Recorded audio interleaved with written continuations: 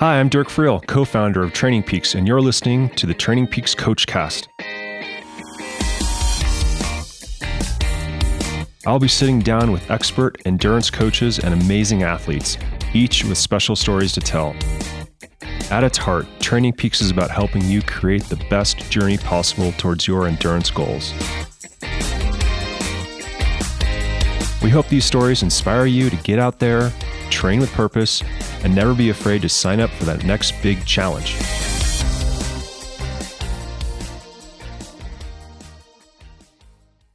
I'm happy to have physical therapist and expert bike fitter Phil Burt as my guest today on the Coachcast. For 12 years, Phil was an integral part of British cycling and Team Sky's success, during which he worked as the lead physiotherapist at 3 Olympic Games and 7 Tours de France. Besides conducting bike fits for the likes of Bradley Wiggins and Chris Froome, Phil also currently works with both men's and women's British triathlon squads. Phil has authored 2 books, Bike Fit and Strength and Conditioning for Cyclists. Several years ago, he launched Phil Burt Innovation, a bike fitting company where athletes at every level can now hire Phil to help them get better on the bike by improving their health, comfort, and performance. I hope you enjoy the show and get some tips that can help you and your athletes get the most out of your next cycling adventure. Phil, thanks for joining me today. I think last time I saw you in person, can't remember what exactly year that was, but it was Endurance Coaching Summit in Manchester, correct? That's right, yeah. The Manchester Institute of Health and Performance, where I'm based now, yeah. I think that was the first time you guys have ever gone overseas. Is that correct? Yeah, been over there a couple times. They're supposed to be there 2020, but obviously COVID kind of put a kink in everything. So hopefully we'll make it back again someday and see you over there. I remember your talk was actually in the lab, right? In the bike fitting lab where you did some hands-on education. Yeah, that was right. I think you guys did a really cool thing where there was some all-together stuff and then breakout groups, wasn't it? Where small groups of coaches could go around and look at different things and was testing and stuff. So I just explained what we do for our process and maybe some of the stuff we explored today, why position is important, for anybody who's trying to achieve what they want to do on a bike, be it triathlon, cycling on its own or whatever, and talking through the process and asked some good questions. And I enjoyed it actually because really interestingly, I asked a hard question, which was how many people can a coach well, which I think I got some interesting responses. Some people, some coaches are in great demand, and they have to spread themselves around. But it's just, I'm always fascinated, having worked in elite sport for a long time. I don't think people realize how hard coaching can actually be, or being coached as well. Yeah. Well, how many people can a good bike fitter fit? Well, that's back at you.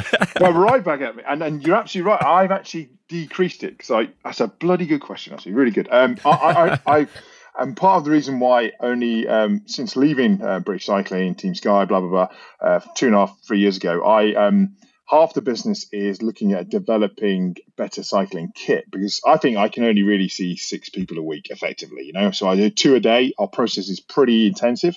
I put a lot of store in education and, but to be honest with you, I'm tired of talking by the end of those, And I think, if you want to make more money, you can chunk through them. But our process is more about evolution rather than revolution and not selling stuff. So getting to know the people, we follow up and stuff. So yeah, I'll know my color. I work 3 days a week on that stuff. But the big thing is that if I can make a cycling, for example, a better short, I can help 100,000 people. But I can only help so many people. Yeah, there's only so many hours in the day that anyone can coach or bike fit. But a good friend of mine once said, that product sits there and sells all around the world, doesn't it? As you well know with your business. Right. Yeah. I kind of jumped ahead of ourselves here, but I'd love to kind of backtrack a bit and hear more about your evolution, education background, your physical therapist as well, a physio, as you folks say. Yeah. Give us a little background on how you got to this point.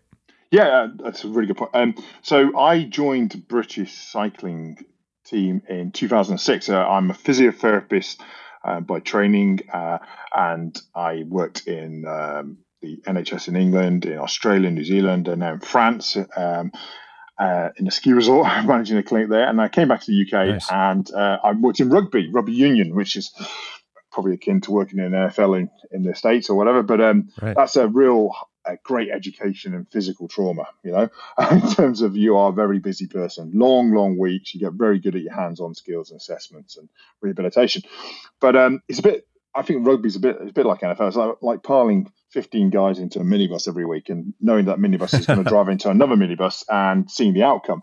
So it becomes it's a bit same, but and that's my sport, so I loved it, But I joined the cycling team, and we were on the, it's an exciting time in this country in that when you get a home Olympics, that really focuses, right. And the government put a lot of money into it. So I worked with lots of different sports for the English Institute of Sport. Not only cycling, was exposed to I did a lot of work for water polo, which is an amazing sport. If anyone's never, it's just unbelievable. Swimming, rugby, and skill all in one. Ball skills in one foot. But I started my journey with British Cycling, and the reason.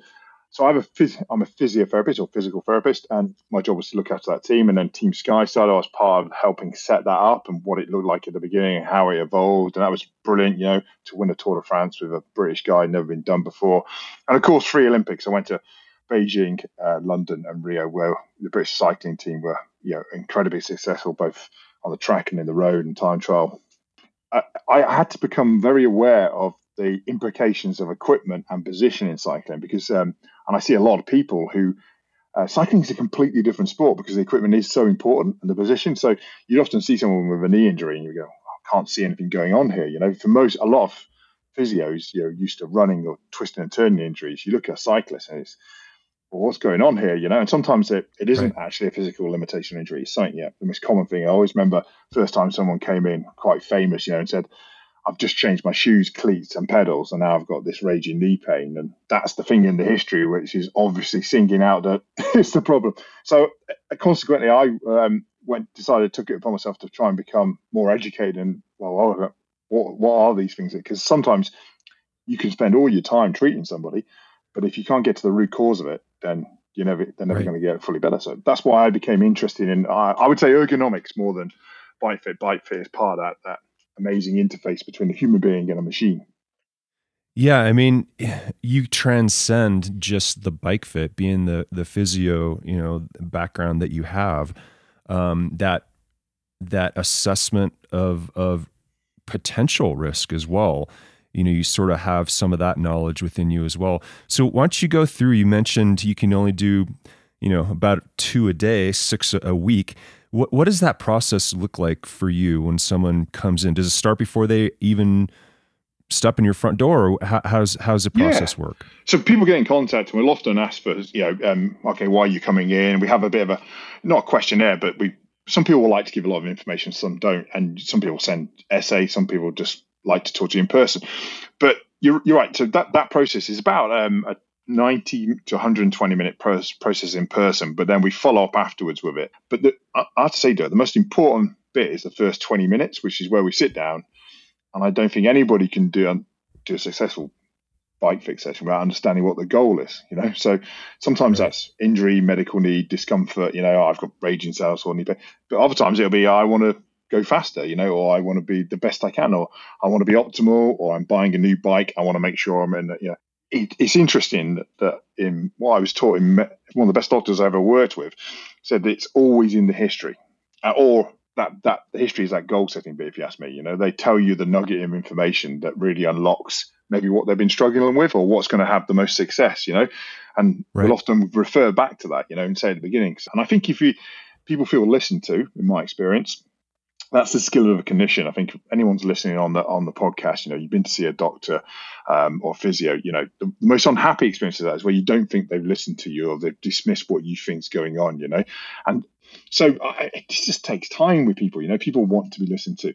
And if you half the treatment for me in any physio or medical consultation is the fact that you need to have a clear diagnosis. And that's both of the person's issue or condition or their goal they want to do, but also them, and making sure that they feel like all the research shows that people are much more emphatically rehabbed better when they feel like they're being engaged and listened to. And compliance with exercise prescription, for example, just drops off a cliff if they don't understand why they're doing it. So a lot goes into chatting at the beginning. Yeah, and then from there, are you looking at any range of motion, flexibility, yes, etc., or is it direct on the bike? No, no. So it'd be remiss of me to dismiss my years of training as a physio. And as you say, that's my advantage. I feel sorry for a lot of bike fitters who haven't got that medical knowledge, because that's where bike fit often ends up stuck or in a dead end, doesn't it? There's a medical or musculoskeletal limitation restriction in the way, and I've got the skill set to be able to unpick that. So yeah, we start with an off the before we get even near the bikes, off bike analysis. So we understand the old mantra. You've probably heard it millions of times. You're adaptable and the bike is adjustable. Right. We have to find which one of those is going to be able to move the most. And so sometimes Right. you have to have that conversation where, okay, we can adjust the environment that you're interacting with, i.e. the bike, to help you with these problems. But actually, you're going to have to do a little bit of work. The easy thing to do is to adjust, because that's instant. You through that initial assessment process, which is talking to them and then looking at them, you can start to get an idea. I'm a bit more of a realist, in that I'm not one of these physiotherapists feel. I think everybody has to be perfect. Some guy comes into me and he loves riding his bike or triathlon, but he's got a hard job. That's the thing that gives him the money and time to do that. But it's sitting at a desk. We have to be realistic about what his lumbar pelvic movement might be like, because he's not got Right. all day to do all of it. So I think that's, again, people get frustrated. They get told to do things that they simply haven't got enough time in the day. I'll give you a great example of that, actually, a little anecdotal stories.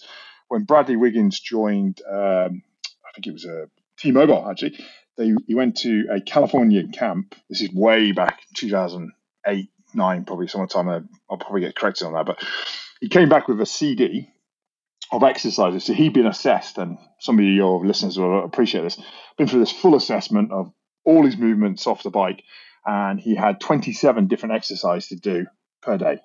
Now, he came with the CD and went, I did all these yesterday, and I didn't have enough time to ride my bike. so sometimes not one of those exercises wouldn't make someone better at moving. They're all fantastic, and all things that he could get better at, but you've got to manage it. You've got to deliver something that will A, deliver your bang for your buck, and B, that he can do, and then still do his main job, which is riding the bike. So I think it's all about seeing the animal in front of you and prescribing effectively for them something that they're going to engage with. Right. And I love that you said, adapt versus adjust. And when people think bike fit, they really focus on the adjust, like I need to change my saddle height. But yet there's so much on the adapt side on those mobility type exercises, et cetera. Even though you don't maybe assign 29 exercises a day to do, is that still a good part of your recommendation for a lot of the folks you see in terms of the adapt side? Are you giving prescription to do for mobility, strength, range of motion, et cetera? Yes, you're absolutely right. There's the adapt point is, if someone, again, it comes back to the goal. If the goal is quite high, or something to achieve, and way away from them, how are you going to bridge that gap? You can't do it all by just changing the bike setup. They're going to have to adapt, just as they're going to have to adapt well to their training program. So I have to, and for different people, that's different levels. So you're absolutely right. Might be a good idea to introduce the concept of micro adjusters and macro absorbers, because that helps explain why that's more important to certain people. My example of it is Ben Swift. It's in my book Bike Fit. So it's fine with me saying this. He's an amazing bike rider, but he's one of these guys who's always adjusting his position, always adjusting his training slightly, because he has to. He's on a real knife edge. His falling off onto underperformance or injury, his little plateau at the top of the peak of performance is really small, and he's really effective. But so small changes to things like position or training can make a massive difference to him. And some people might resonate with them if something, and they're typically the guys you see out of Ananke, and they're always filling with a saddle height or just moving it, micro adjusting little things all the time.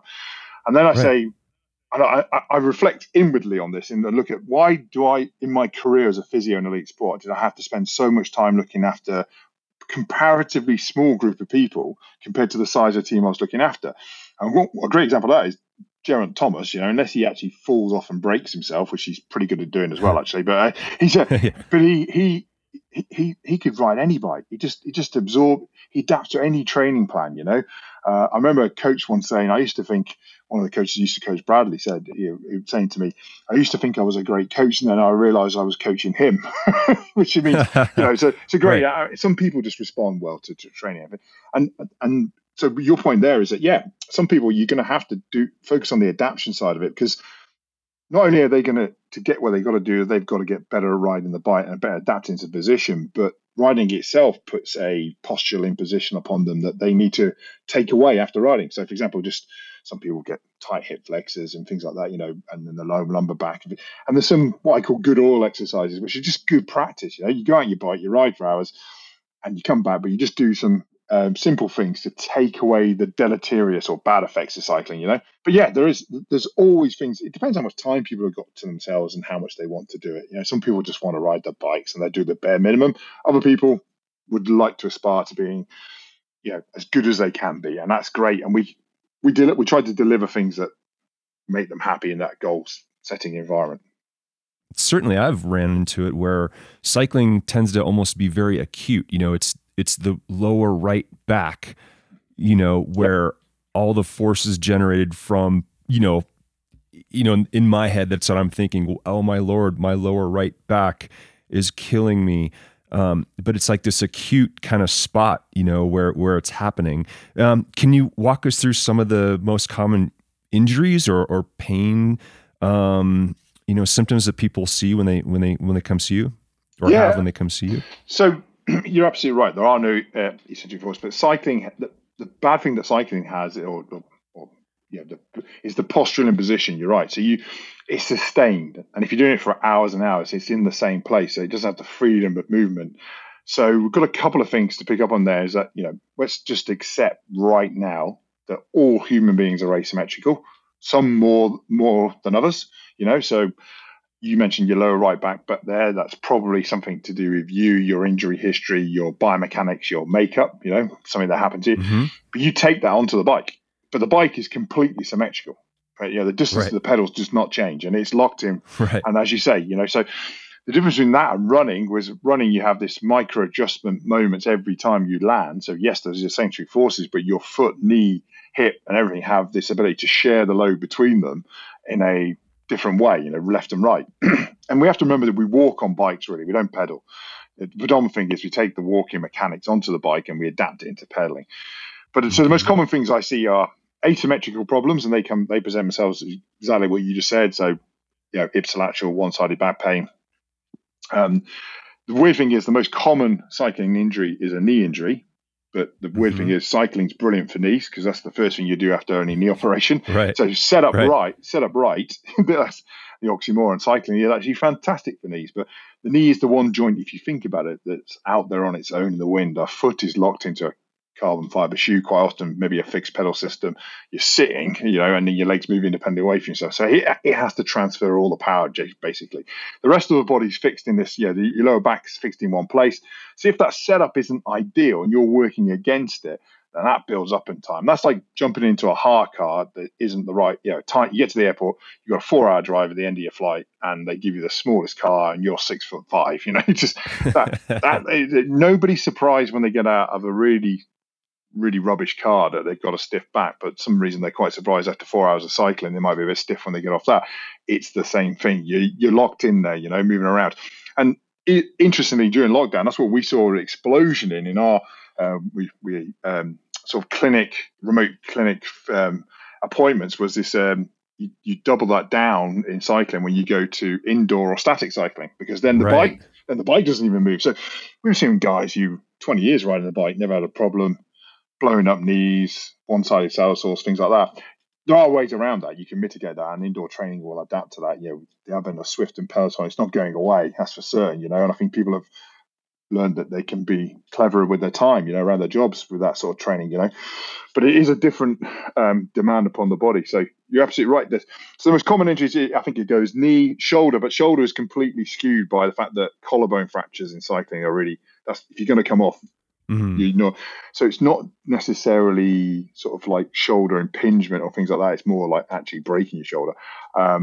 Interestingly, the most dangerous cycling sports, I did a big injury audit over 2 Olympics, and it won't be surprising you, but BMX I think was the most dangerous sport in Rio of any sport in the Olympics. Wow. I know, because it's only going to get worse with freestyle coming in. But mountain biking is quite dangerous, and that struck me as I didn't see that coming. And then you think about where mountain biking happens.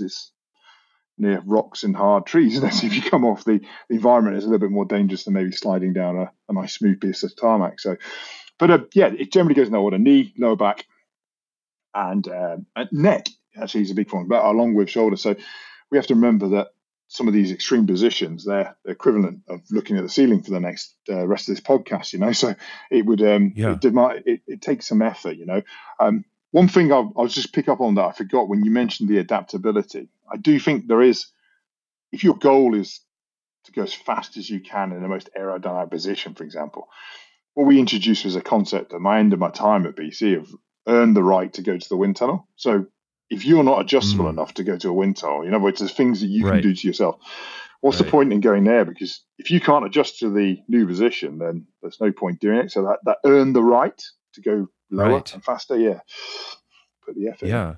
Hadn't thought about that. I mean, you have this, it's sort of a triangle of aerodynamics, comfort, sustainability, and power output. And no matter what type of bike you ride, you're thinking about aerodynamics, comfort, and power output.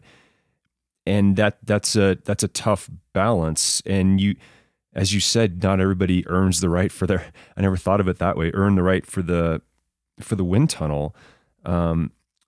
Can you talk more about that comfort side? I mean, yeah, sure. I'm unashamedly, in my book, it says the 3 pillars of fit, which is exactly what you just said. There's aerodynamics, power, and then comfort / sustainability. Because comfort, for some reason, people think is taking it easy. And my old boss, Dale Brailsford, said, "I don't pay Chris Froome so many million euros to be comfortable." But I said, "Yeah, but you definitely want him sustainable in that position." So yeah, and I think you can literally divide every single bike position from relaxed shopper through to amateur road rider to Mark Cavendish to extreme time trial to team pursuit, which is only 4 minutes long.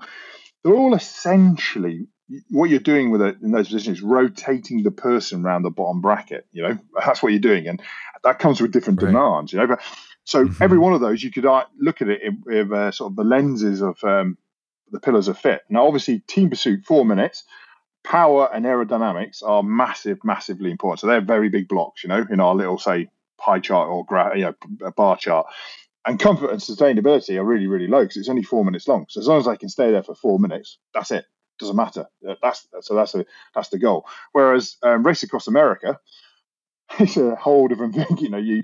You have to be sustainable for hours and hours on a bike. So all of a sudden, those aero and power things come down. They're still important because you have to generate enough power to move fast enough to do your best time. But all of a sudden, comfort. And then for other people who might say, "Oh, see, you're going to get this recurring theme when we do it. It all come back to the goal." If someone says to me, "Come in, I just want to ride my bike for 3-4 hours of the weekend and not be in discomfort." Right? Okay, let's make you comfortable. It doesn't really matter. Yeah, let's go for that. And I think there's a really famous guy called Benno Nig who used to be up in north of you guys, even in Saskatchewan, and he ran it's basically, he used to assess all the trainers that Nike and Adidas made for their ability to reduce injury, and he had like a massive long career.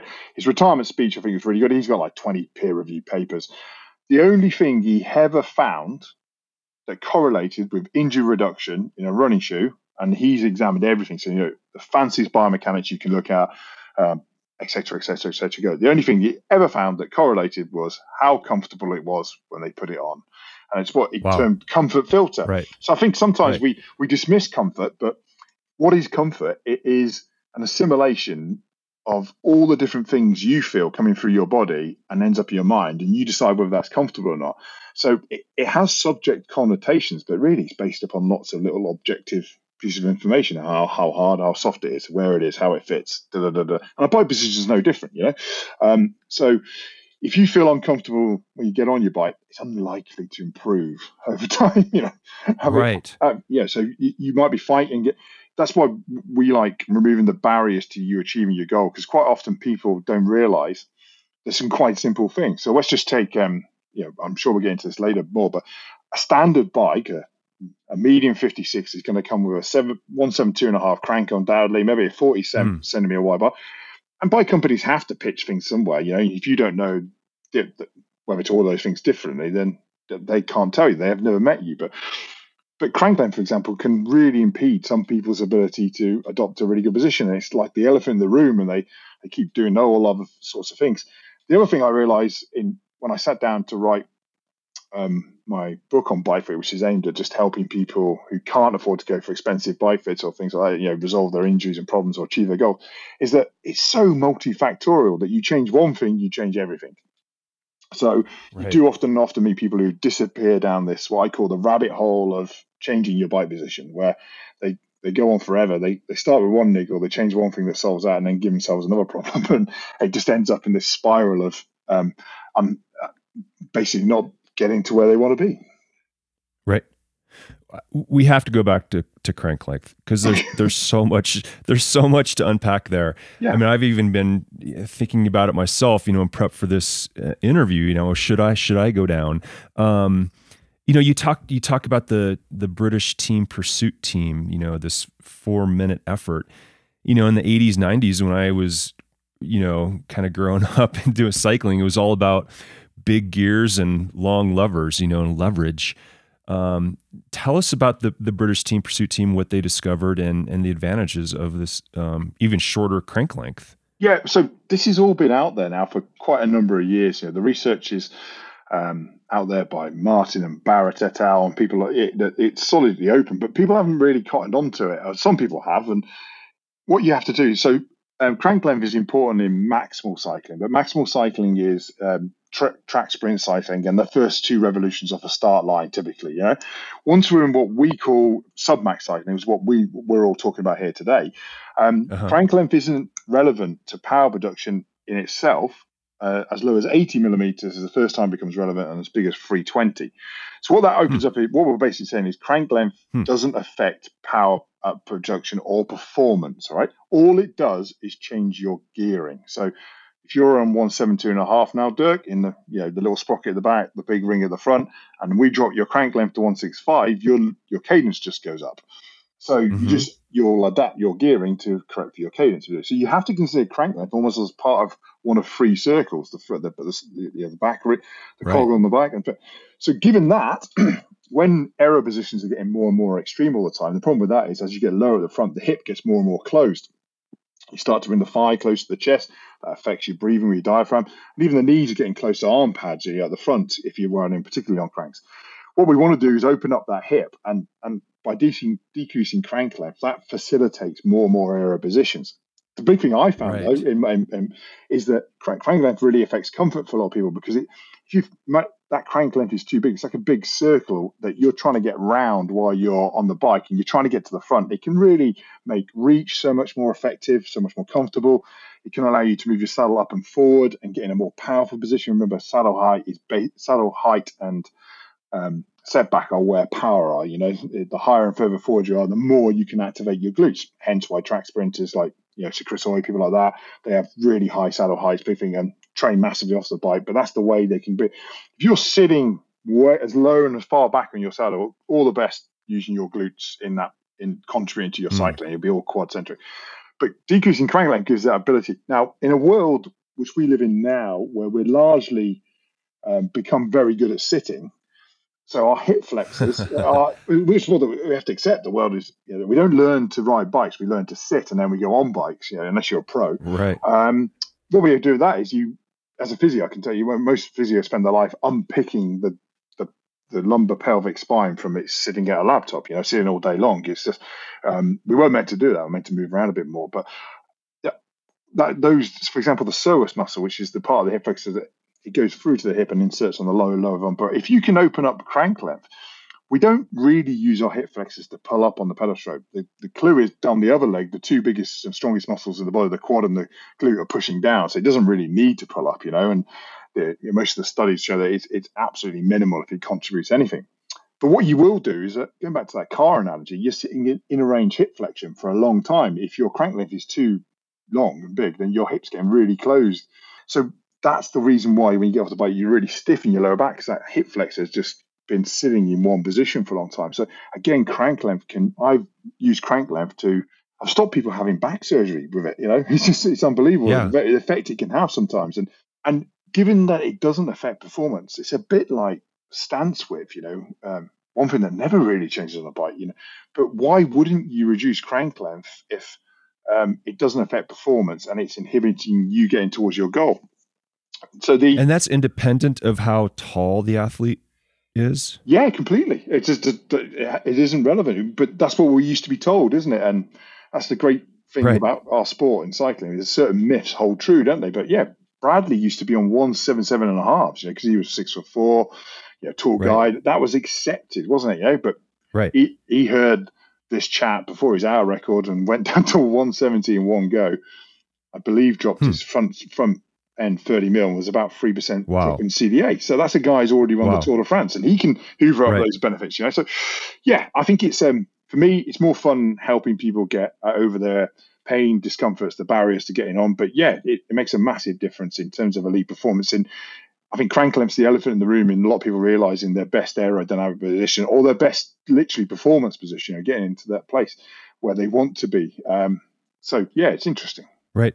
In the US, our style of racing really is road racing is criteriums, and certainly cornering. I remember choosing my pedals based on how far I could lean into a turn and not hit my pedal.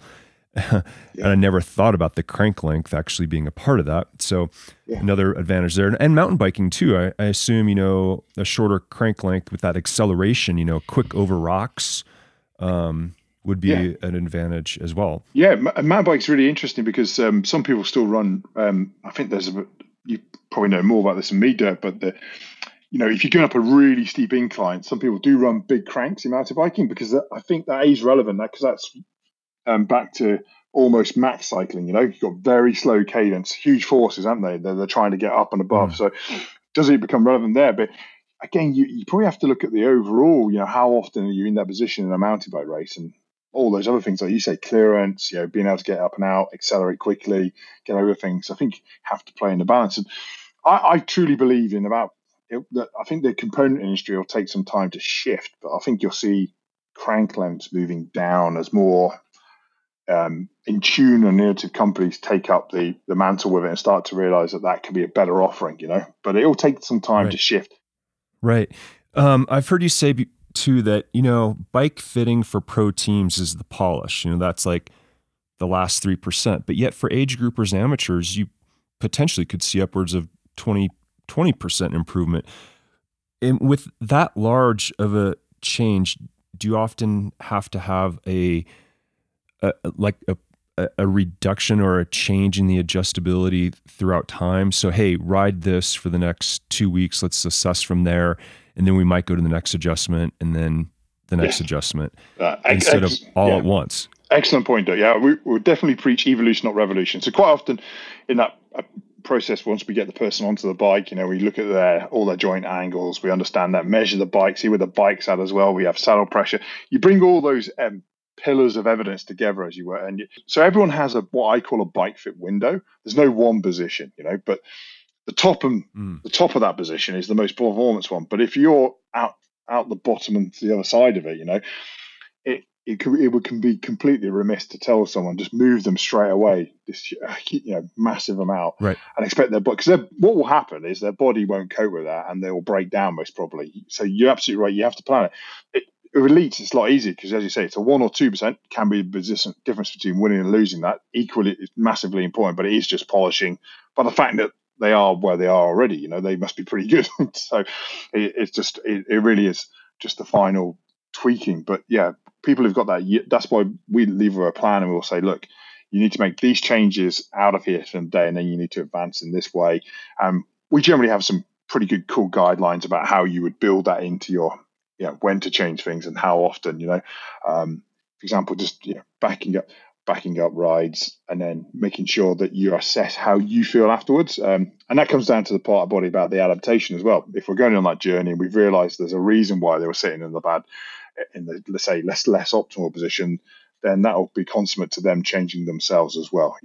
So human beings generally, you start doing something today to yourself, you make neural changes in the first 2 to 3 weeks, but long actual physical changes take anywhere between 4 and 6 weeks to be there and then held onto, so it can take that long to do those sort of things. Right. All right, next question. Because of Team Sky experience, two winners of from Team Sky of the Tour de France used a particular piece of equipment that has never caught on, but yet they won the Tour de France with it. Asymmetric rings. Tell us about those, your experience, your thoughts.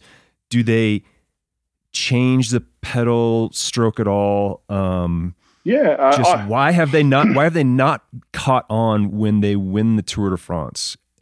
So that's an interesting question.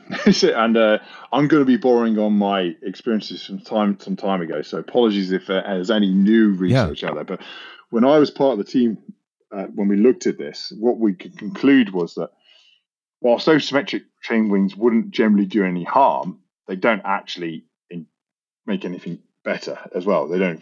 So, and the way I look at it is what I often found with people who use asymmetric chain rings, and you may have seen this, Doug, is that you often see they chop and change in between normal and the asymmetric. So they go on the asymmetric, and then they might go, no, I'm going back to this, and they go back to that, and it's I think it comes down to it's a circle. There is no free lunch. So if you extend the extension phase, which is the main benefit that I hear talked about asymmetric, you're extending how long you can extend your lead, but you're in the recovery phase for longer. You can't get around that.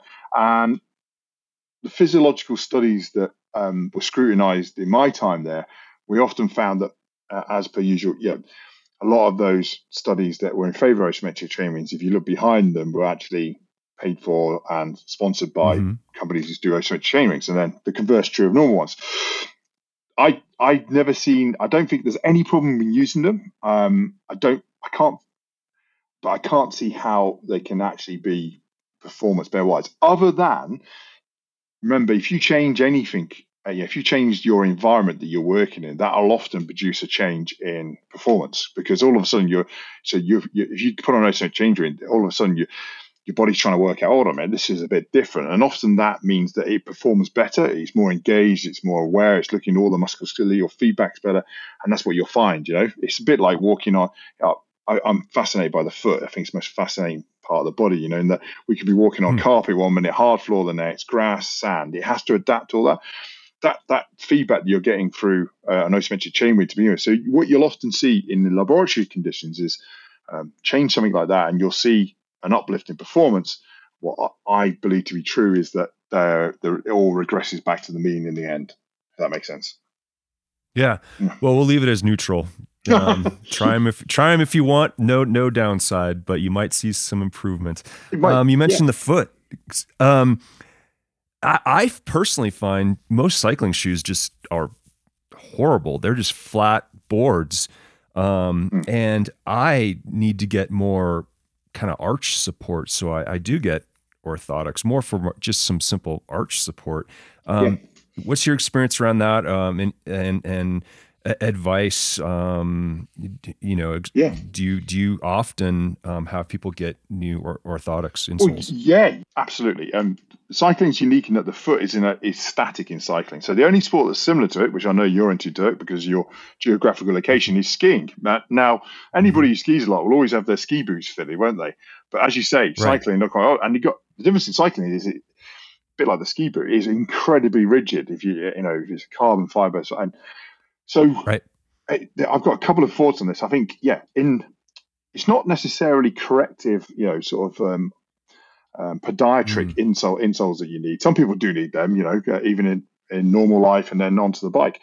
I'd definitely say if anyone's using insoles for walking pain or running pain, then they should have something in their cycling shoe that's doing the same sort of thing, because that will only help. But a lot of people just need I think what you're talking about is almost like a space-filling comfort orthotic, which makes sense, because if your foot's moving around inside that shoe, then you're going to be losing power. It can cause pain dysfunction, hot foot syndrome, pains in the arch. You're absolutely right, because what we do know is below the knee, you don't generate any more power. You only lose it in your calf, ankle, and foot. But so what we've seen is when we made quite fancy carbon fiber bespoke fitted shoes for the Rio Olympics, which is mainly for aerodynamic reasons, because those shoes were banned in the velodrome. But what we found with that is a coincidental thing. They were aero, these things. They're beautifully, made and have matches. But I had to cast them all. And what you found is, anecdotally, some incredible increases in power in some of the in cyclists. That all of a sudden, when they just changed to a shoe that fitted them. So not only are we looking at comfort, but it makes sense, doesn't it, that if your shoe fits you, you're not waiting, for example, to collapse the arch and pronate and deliver the power to the pedal. It's going straight through. And that's what we know from, ironically, our Paralympic below knee amputee cyclists. They're the most efficient pedalers because it's mechanical below the knee. They're just legit. So you have to put into that whole mix of human beings, comfort, different. But you're right, Dirk. I think cycling shoes have been traditionally a little bit more uncomfortable, and people often will be looking for ages to find something that fits them. My advice is that always try before you buy if you can, but look for those ones that have a lot more adjustability in them, so that if you've got a wide forefoot, you can leave it wide at the front, and then you can zone in that, that you can dial up the tightness through the fastening where you can do. So I find that those shoes that offer lots of adjustability through the forefoot and then through to the heel, and those ones that come with a good range of insoles, there's some of them off the shelf, or you can go and get a comfort one. But it makes not only, I know for certain it makes a difference to performance, not only comfort, but why wouldn't you hoover both those up?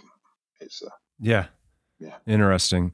Absolutely. So definitely not my first shoe in like 1982, which is Dedo Pietro wood sole. We would have carpenter nails, and we would nail in our cleats into the wood sole.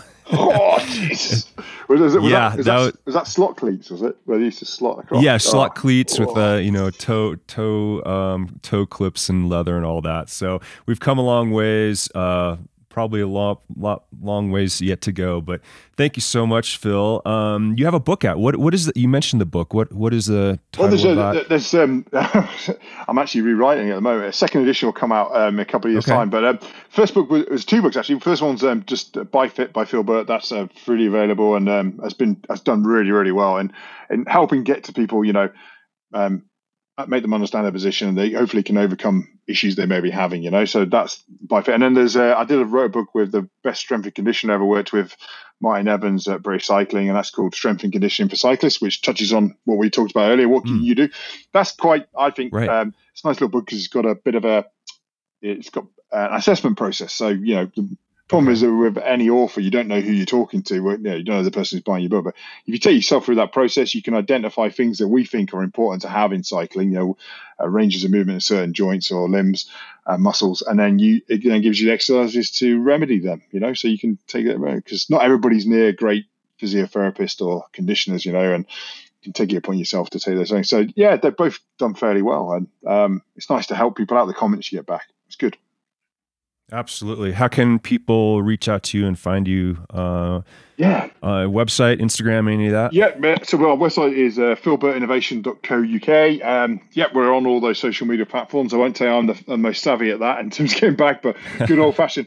We have a phone number there. We have an email, and interestingly, COVID's been a terrible thing, but some of the remote stuff that we did, I was surprised how successful that went, in helping people just, as you said, pros it's 1 or 2%, but some people have got 30 or 40% because you don't know what you don't know. If some expert looks at you on a video and says, if you do this, this, and this, I think you're going to be much better. And we've had some incredible feedback with that. So we have seen we've done quite a few international sort of remote fits, which if anyone's really interested and can't get what they're looking for where they are, reach out. We'll see if we can help. We're always really honest. Yeah. Super. Thanks, Phil. As always, hopefully we get to meet in person again at another conference or something, hopefully at a race. And thanks for all the great advice. No, and thanks. Keep doing all the great work, Dirk. Thanks for having me. Thanks for listening to the Training Peaks Coachcast. For more episodes, visit trainingpeaks.com/podcasts. Please head on over to Spotify, Apple Music, or wherever you find your podcast to subscribe, rate, or leave a review. Until next time, get out there, train with purpose, and never be afraid to sign up for that next big challenge.